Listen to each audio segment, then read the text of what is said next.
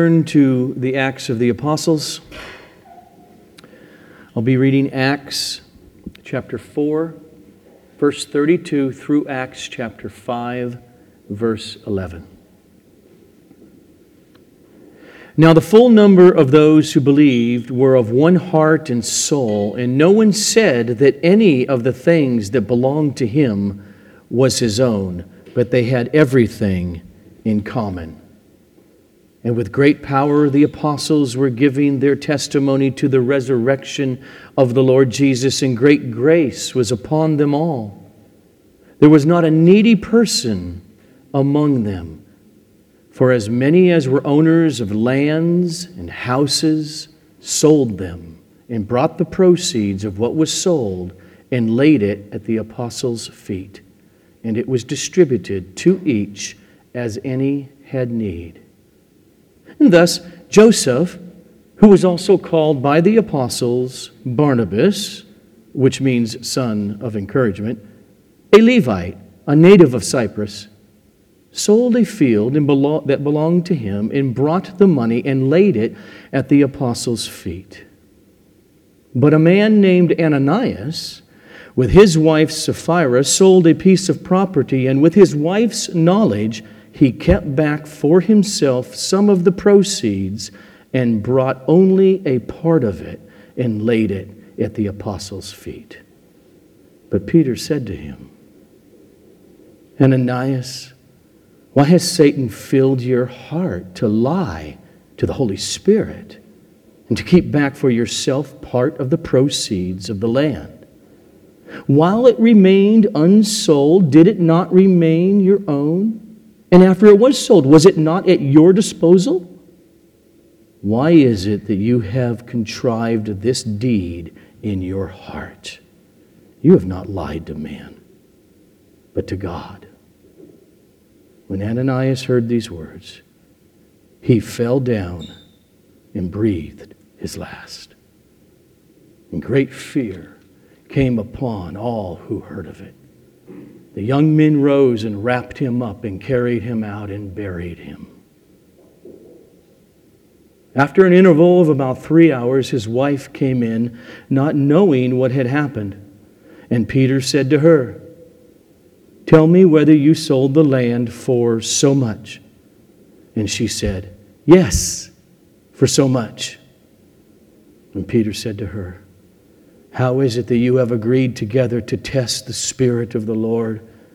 Behold, the feet of those who have buried your husband are at the door, and they will carry you out. Immediately she fell down at his feet and breathed her last.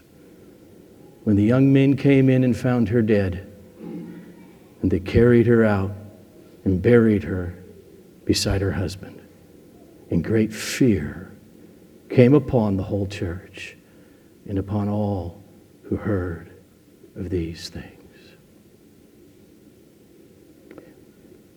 Father, help me this morning. Deal honestly, soberly with this passage, that we also may be filled with joy, the comfort of your Holy Spirit as those who are being saved. Do this to the glory of your holy name. Amen. You know, Luke wrote 2 volumes, Gospel of Luke and Acts. Luke did a lot of research. Luke had tons of material, historical situations and happenings. But Acts of the Apostles is actually pretty darn small. And so, of all the information that Luke had at his disposal, what we do have in Acts throughout that book is very selective and intentional. The book of Acts, it's history, but it's also theology. It's also intended to make theological, practical Christian points. And what we have here this morning is that the overall thrust of what Luke is doing in this passage is he is showing us the life-changing power of genuine faith in Jesus. That's his point in verses 32 to 35, that first block, the general main statement. It is about the power of the indwelling Holy Spirit freeing Christians from the love of money and things. And it produces in them a love for their fellow Christians. And so, after stating the general principle of this Christian life of love and giving, he then gives two polar examples, polar opposite illustrations of what did actually happen in the early church. First, Barnabas, then Ananias and Sapphira. First, Barnabas' overflowing joy in Jesus freeing him to give away his money. Then, secondly, the hypocrisy of Ananias and Sapphira. Exactly what the Christian life is not to be.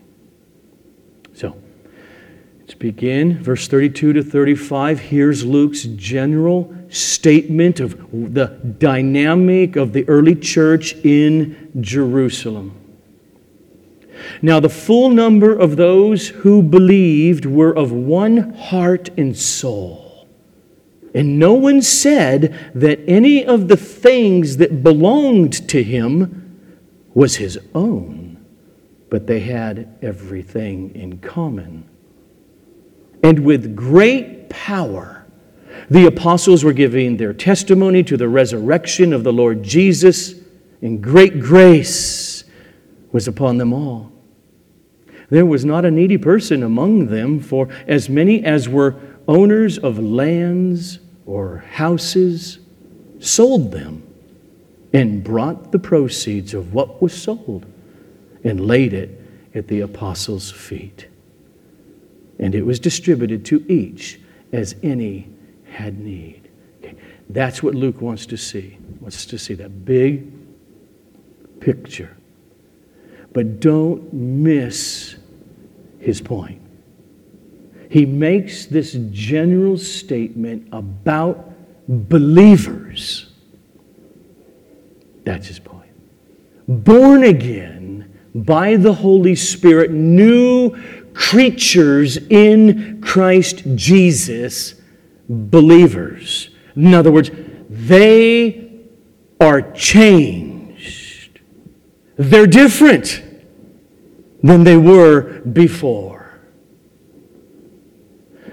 Now the full number of those who believed were of one heart and soul. And that's why no one said any of the things that belonged to him was his own, but they had everything in common. Of those who believed. Luke shows us their faith in Christ produced in them free will, joyful giving of what they owned, their money. So for these Christians in the early church who had plenty to live on, to eat from, they got shelter over their head. They're not selling the shelter over their head. But then they had more than that. He says they're believing in Jesus, who was all satisfying to them. It overflowed in the freedom to give. for the sake of the Lord's people, other brothers and sisters who really did have need of daily food and shelter and temporal needs. Now, remember where we're at. There are no Gentiles being saved at all yet. This is in Jerusalem. All of these thousands of Christians, they're Jews. Think about what that means. Is embedded in the Old Testament Scripture and embedded in their upbringing, in how they were raised, in their religious Jewish culture, was the principle for all of them never living on 100% of their income. Just as their parents taught them, say please. You got to do it thousands of times. Say thank you, Johnny, or Jacob. Their parents taught them with the Bible that they take of their livelihood a percentage, and on a regular, systematic basis, they don't spend it on themselves, but they give it. Their parents modeled it in front of them and taught it to them. That's who they are. And now here we are. Thousands of these Jews get saved through the gospel of Jesus Christ. And a community is created there in Jerusalem and maybe surrounding a little bit of the area, and the needs of some of their brothers and their sisters, fellow Jewish Christians, their need is really evident to them. And so many of these believers with wealth beyond their daily needs saw all of their worldly blessings as not to be their own, to spend upon more luxury toys, but they were free. They were freed by the Holy Spirit to see their abundance as a blessing to share with others. And that yearning to give flowed out of what the Holy Spirit did in their hearts. Read it. The full number of those who believed were of one heart and soul. It's the bonding of love between believers that propels them to overflow in giving away stuff for the sake of the community. Now, Luke is writing about what actually happened. It's true, but he's not just writing and he's not just saying one more darn historical thing happened. He had a goal. He was preaching to Theophilus, a very wealthy man, and by extension, he knows he's preaching to Christians everywhere whom he knew would be reading his account. Luke's point is the powerful effects of the gospel producing such freedom to give. He knows we have been changed. We've been born again. We are new creatures in Christ. He has made clear already, right? The Holy Spirit has come and He fills us again and again. We remain in the world, but we're no longer of the world. The gospel frees the believer from the love of money, which is the root and the foundation of all kinds of evil. And it frees us by producing love, dependence, trust in God, and love and care for others. In Luke's first volume, the Gospel of Luke, Luke recorded Jesus just pounding away to his disciples. Trust God. Have faith. Believe. For a moment, I'm going to read. Listen to Jesus. Luke 12, verses 28 to 34. But if God so clothes the grass, which is alive in the field today and tomorrow is thrown into the oven, how much more will He clothe you, O you of little faith? And do not seek what you are to eat or what you are to drink, nor be worried. For all the nations of the world seek after these things, and your Father knows that you have need of them. But instead, seek first His kingdom, and these things will be added to you. And then Jesus looks at the crowd of disciples and says, fear not, little flock, for it is your Father's good pleasure to give you the kingdom. Sell your possessions, give to the needy. Provide yourselves with money bags that do not grow old, with treasure in the heavens that does not fail, where no thief approaches and no moth destroys. Because where your treasure is, there will be your heart also. And so, that's what they are doing in Acts chapter 4. It was not because there was some external rule to be a church member that says you have to do what Barnabas is doing in order to find favor with God. That's not what was happening. It was because they heard and believed the word of Jesus. Fear not, little flock, for it is your Father's good pleasure to give you the kingdom. Sell your possessions and give to the needy.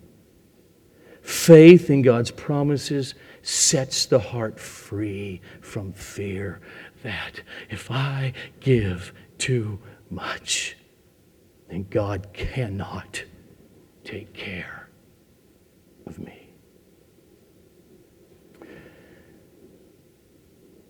I always, every time we come across this passage, you have to mention the word communism in our day and age. Okay, so this is not communism on a governmental level or even a kibbutz level in Israel.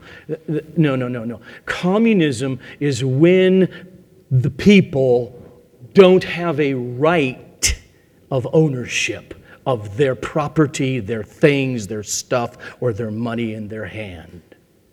Luke stresses that believers do have personal ownership of property, money, and things. That's what's foundational of what he's saying. It's foundational of what God produced, this joy in giving from what Christians actually owned or belonged to them. You can see this clearly in verse 4 of chapter 5. Peter says to Ananias, while it remained, that is your property, your land, while it remained unsold, did it not remain your own? It was yours, not somebody else's. And after it was sold, and you got the money for it, and there it is in hand, was that money not at your disposal as the owner of it to do with it what you will?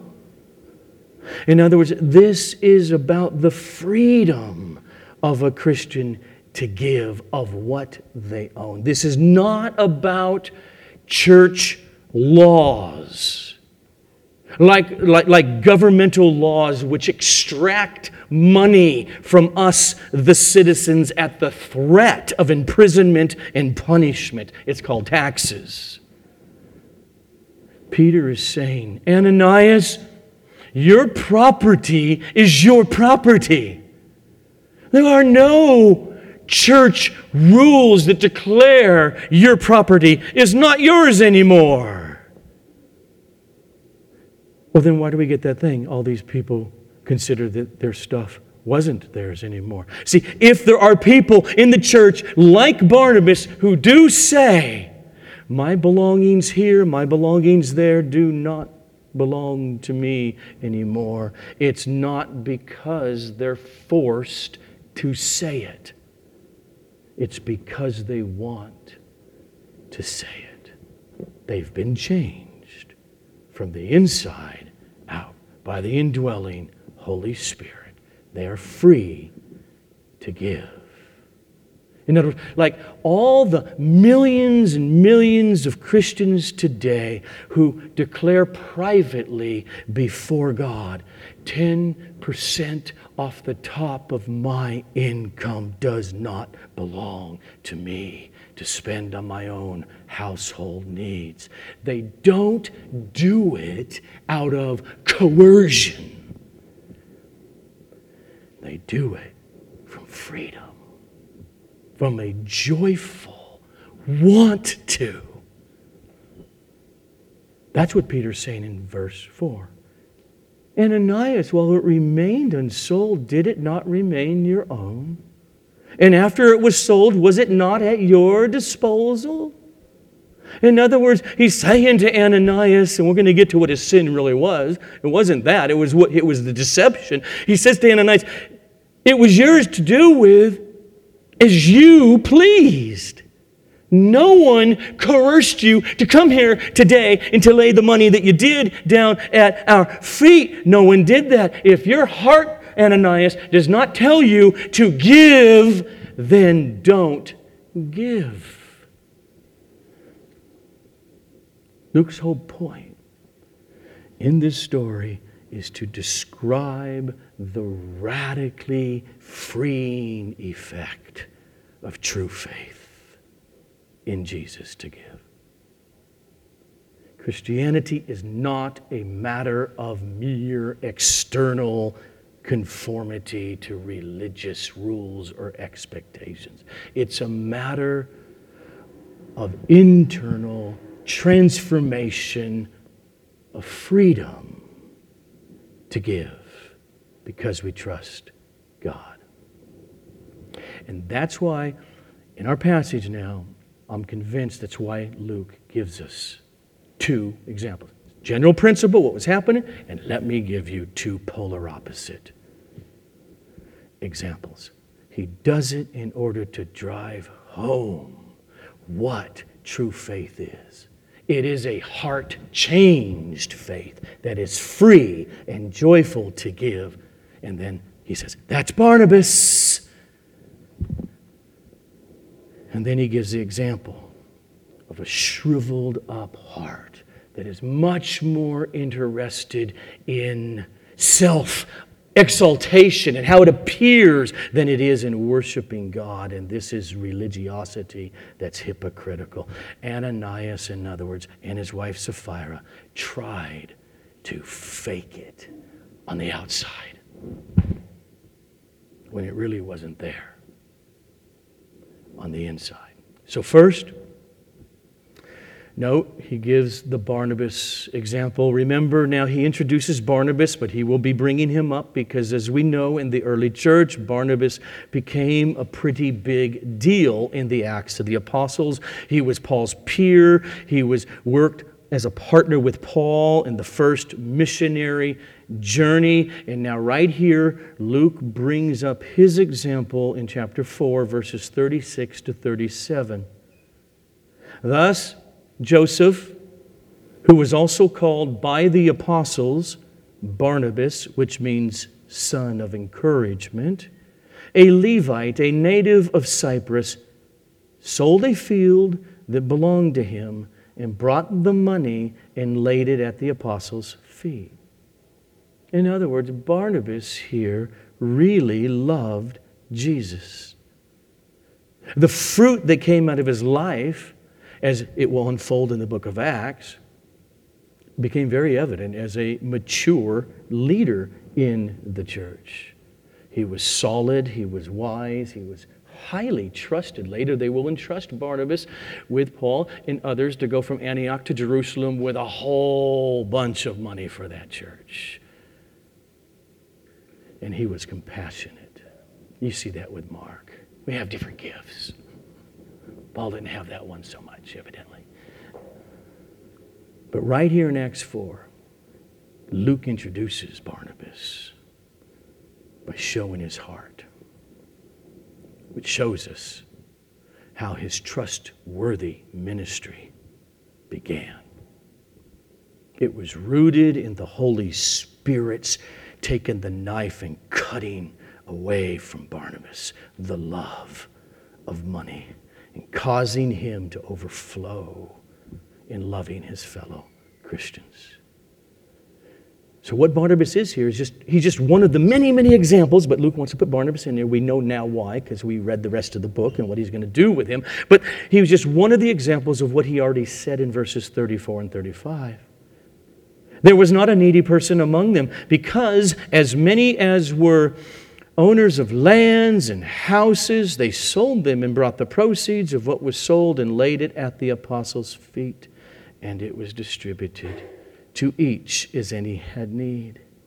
And so it was this genuine work of the Holy Spirit upon the heart that Luke talks about here that decades later the Apostle Paul unpacked in 2 Corinthians 8, 1-5. He writes to the Corinthian church because Paul is raising money throughout his churches on the mission field to eventually take back to a very impoverished church in Judea. And he says to the Corinthians, "We want you to know, brothers, about the grace of God that has been given among the churches of Macedonia," over there, Berea and Thessalonica and those churches. "For in a severe test of affliction, their abundance of joy, mixed with their extreme financial poverty, have overflowed in a wealth of financial generosity on their part. For they gave according to their means, as I can testify, and beyond their means, of their own accord, begging us earnestly for the favor of taking part in the relief of the saints. And this not as we had expected, but they gave themselves first to the Lord, and then by the will of God through their giving to us." That was Barnabas. Ananias and Sapphira, they're also models. They're models of people who are the exact opposite of Barnabas and the Macedonian Christians. They are people who have not really been changed on the inside. They took God lightly. They thought it would be a cool thing to have others think of us highly within the church. Let's read it. Chapter 5, verse 1.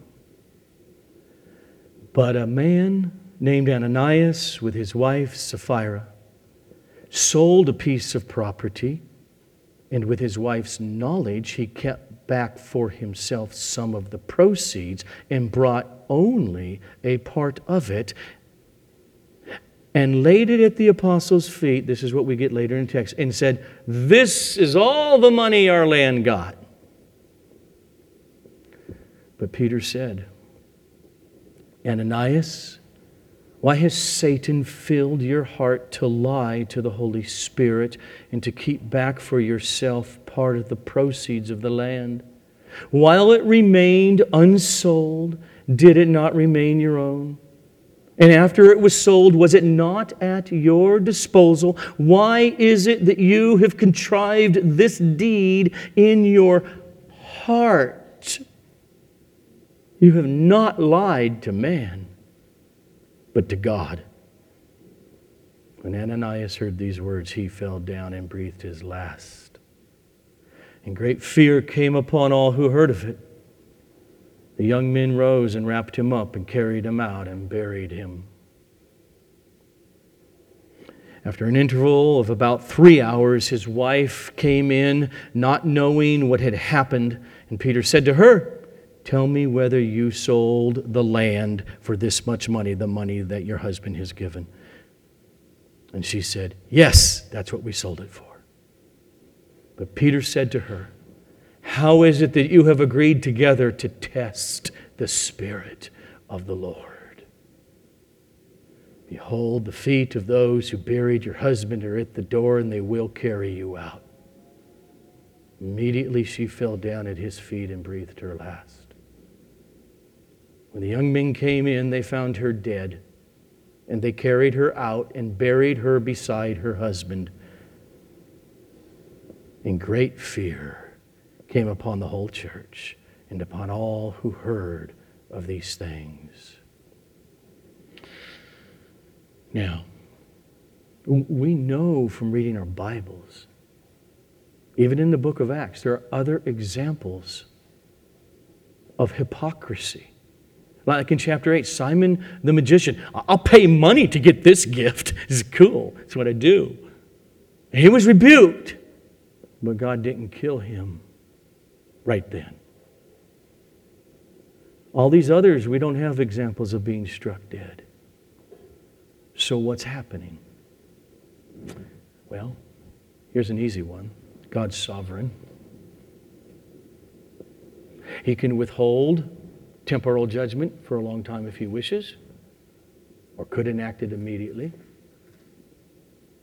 But here's my shot at it. Maybe it's because the church is brand new, it's fresh, and the Lord is setting a sober example and lesson of the seriousness of this sin of pride and arrogance and fakery among God's people. The reason they drop dead is because God's given a fearful, stunning warning to the whole church that phony Christians are not going to get away with it. Sooner or later, God will out them. The fake, the phony, and the unrepentant.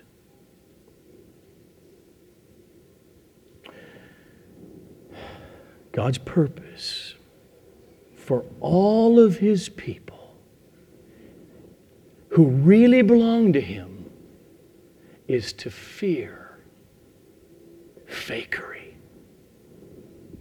Fear hypocrisy. Fear acting as if the Holy Spirit doesn't actually know what we are thinking or doing. Isn't that what he's doing? I'm going to read verse 5 again, and I want you to pay attention to the last sentence of it. When Ananias heard these words, he fell down dead, and great fear came upon all who heard of it. Then in verse 11 again, after Sapphira dropped dead, we read, great fear came upon the whole church and upon all who heard of these things. Luke is clearly telling us, don't mess around with God. Don't toy. Don't play the hypocrite. It's a fearful thing to put on a mask in the church and fake it. Don't lie to the Holy Spirit. He is always very present. You remember how the Apostle Paul wrote to the Philippians in chapter 2 and said, come on, go on. And how did he say it there? Work out your salvation with fear and trembling. Why? Because genuine faith in the gospel, coming to the Father, it is His good pleasure to give to you the kingdom. I trust Him. That genuine faith and trust always incorporates a godly fear. In fact, fear of God and comfort with God, Abba, Daddy, always go together. I want you to notice something that Luke writes later on in the book of Acts. Chapter 9, verse 31. So the church throughout all Judea and Galilee and Samaria had peace and was being built up. Peace from persecution now for a while. That's what it means. Now then he says this. And walking in the fear of the Lord and in the comfort of the Holy Spirit, the church multiplied. They went together. Being a religious fake in the local church and treating the gospel of the Holy Spirit lightly and flippantly should be a very fearful prospect. So having said, how does fear, yeah, that's scary, and we're all sinners. Don't you love 1 John 1:9? We confess our sins. He's faithful. He's just to forgive us our sins. It's there. But then living a pattern of hypocrisy is all the more fearful. But so how does that kind of fear go along with comfort? Well, in a sense, it's simple. Because those who love the Lord, who treasure the promises of the eternal kingdom and the resurrection it's laid up for us, we day by day battle with sin, and thus, because of our trust in Him, we fear when our sin rises and battle it. In other words, it simply works that we walk in the fear of the Lord and the comfort of the Holy Spirit, because it's precisely by the indwelling and filling power of the Holy Spirit, we who are sinners, that He is causing to make us real and authentic. Not Ananias and Sapphira. So just make sure that we're clear on the sin of Ananias and Sapphira. Their sin was not that they sold a piece of property and only gave a percentage of the money instead of all of the money. No. In fact, as we have seen, Peter made it clear that even after selling the land, that's your money, you could have kept all of it if you wanted to. That in and of itself would not have been a sin. Their sin was that they conspired to deceive the church into thinking they were giving the entire amount.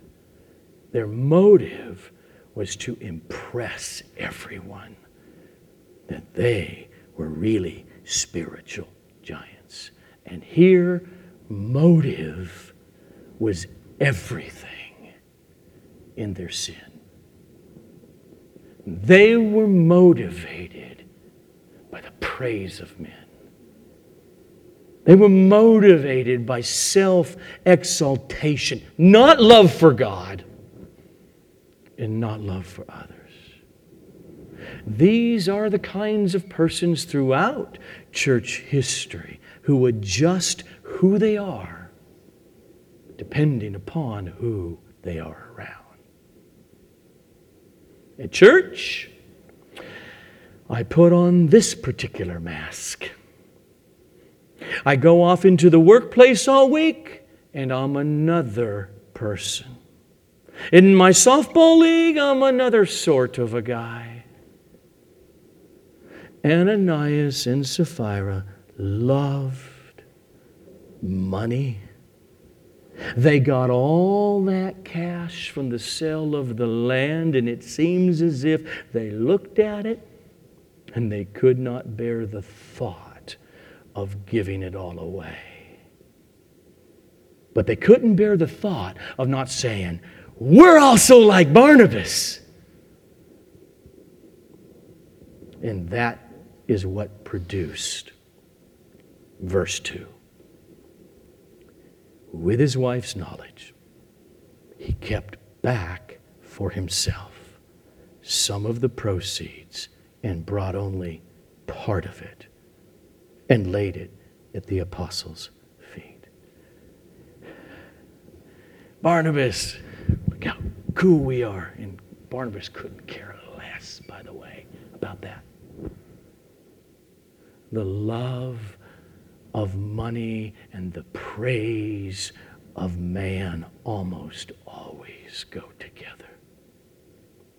Luke, our same writer, also recorded an interaction between Jesus and Ananias types. In Luke 16, verses 13 to 15, we read, "No servant can serve two masters, for either he will hate the one and love the other, or he will be devoted to the one and despise the other. You cannot serve God and money." Here's the Ananias types.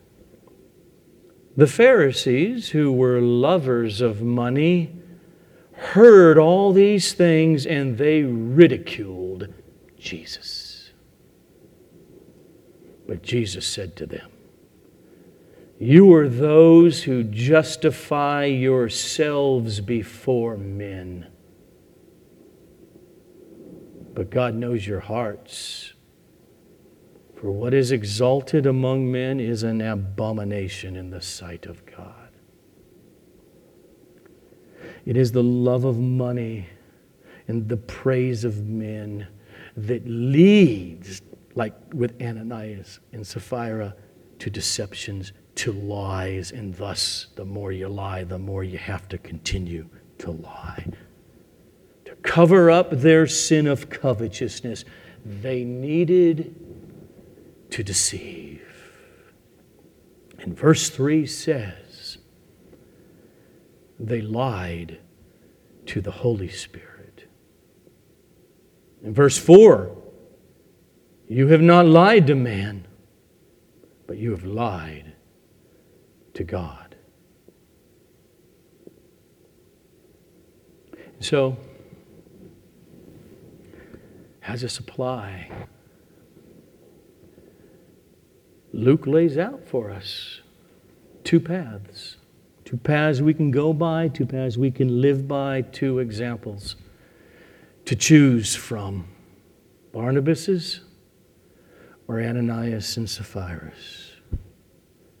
The one, Ananias and Sapphira, here it is. So let me lay out to you and give you some helpful application if you want to go down this road, which let it be none of us. But this is how you do it. Allow Satan to fill your heart to lie to the Holy Spirit.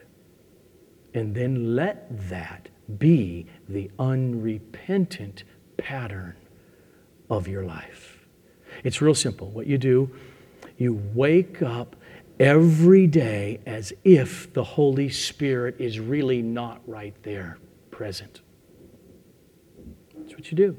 And then you think to yourself, as long as other people don't know about the choices I'm making in my life that are against the clear Word of God, then I'm okay.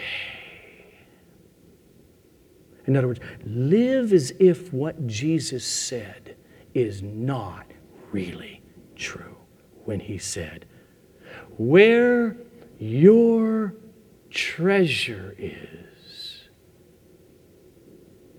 Oh yeah, you can find it all the time. Go look. That's where your heart will be also. Say to yourself, nah, not really. Not only that, where my heart is not that relevant because all the people around my life, they can't see my heart. Okay, that's probably true. Oh, not only that, you go further and say, well, the Holy Spirit, well, He's a very busy guy. So, He certainly is not paying attention to little old me.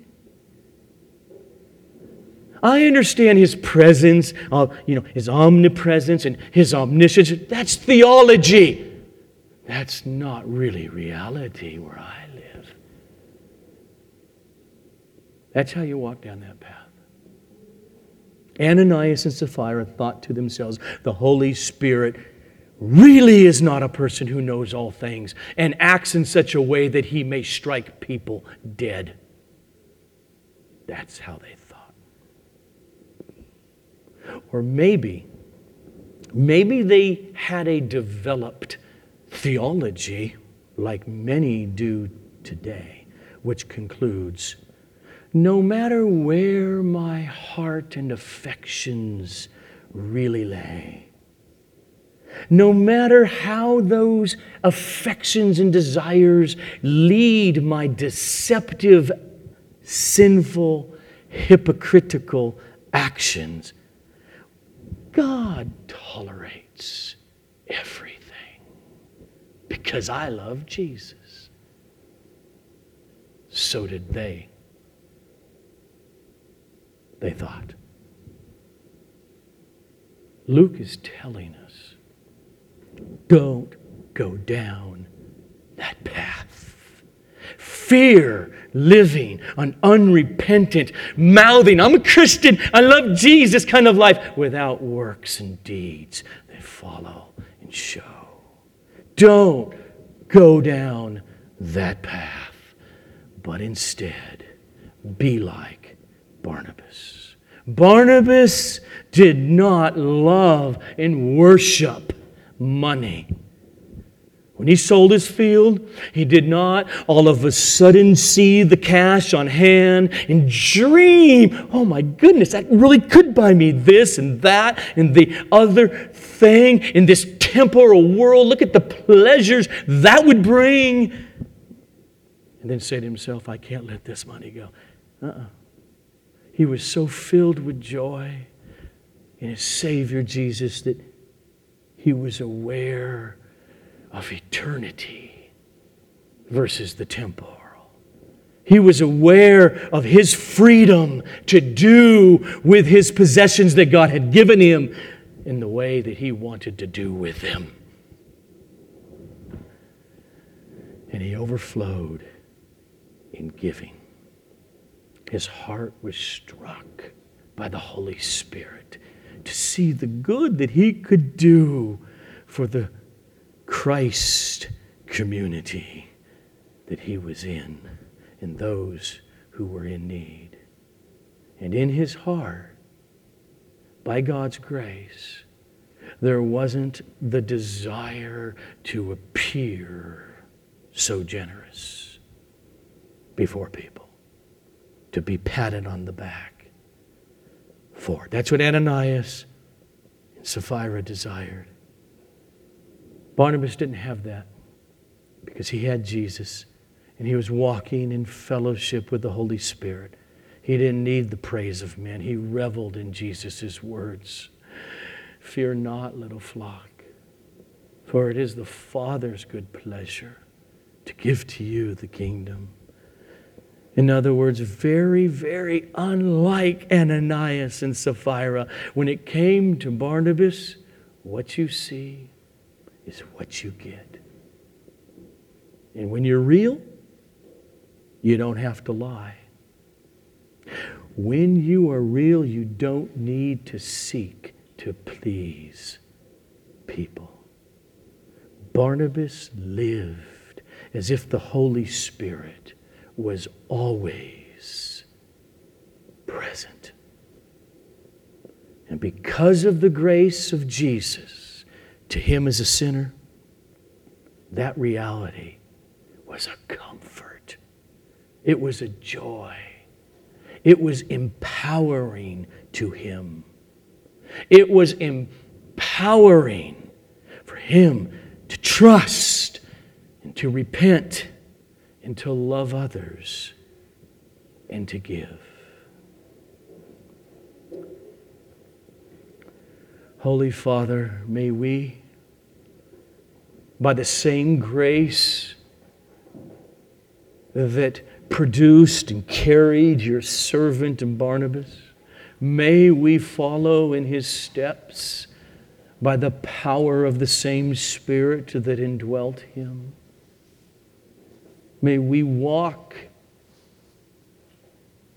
in the conscious presence of your Spirit amongst us and with us always.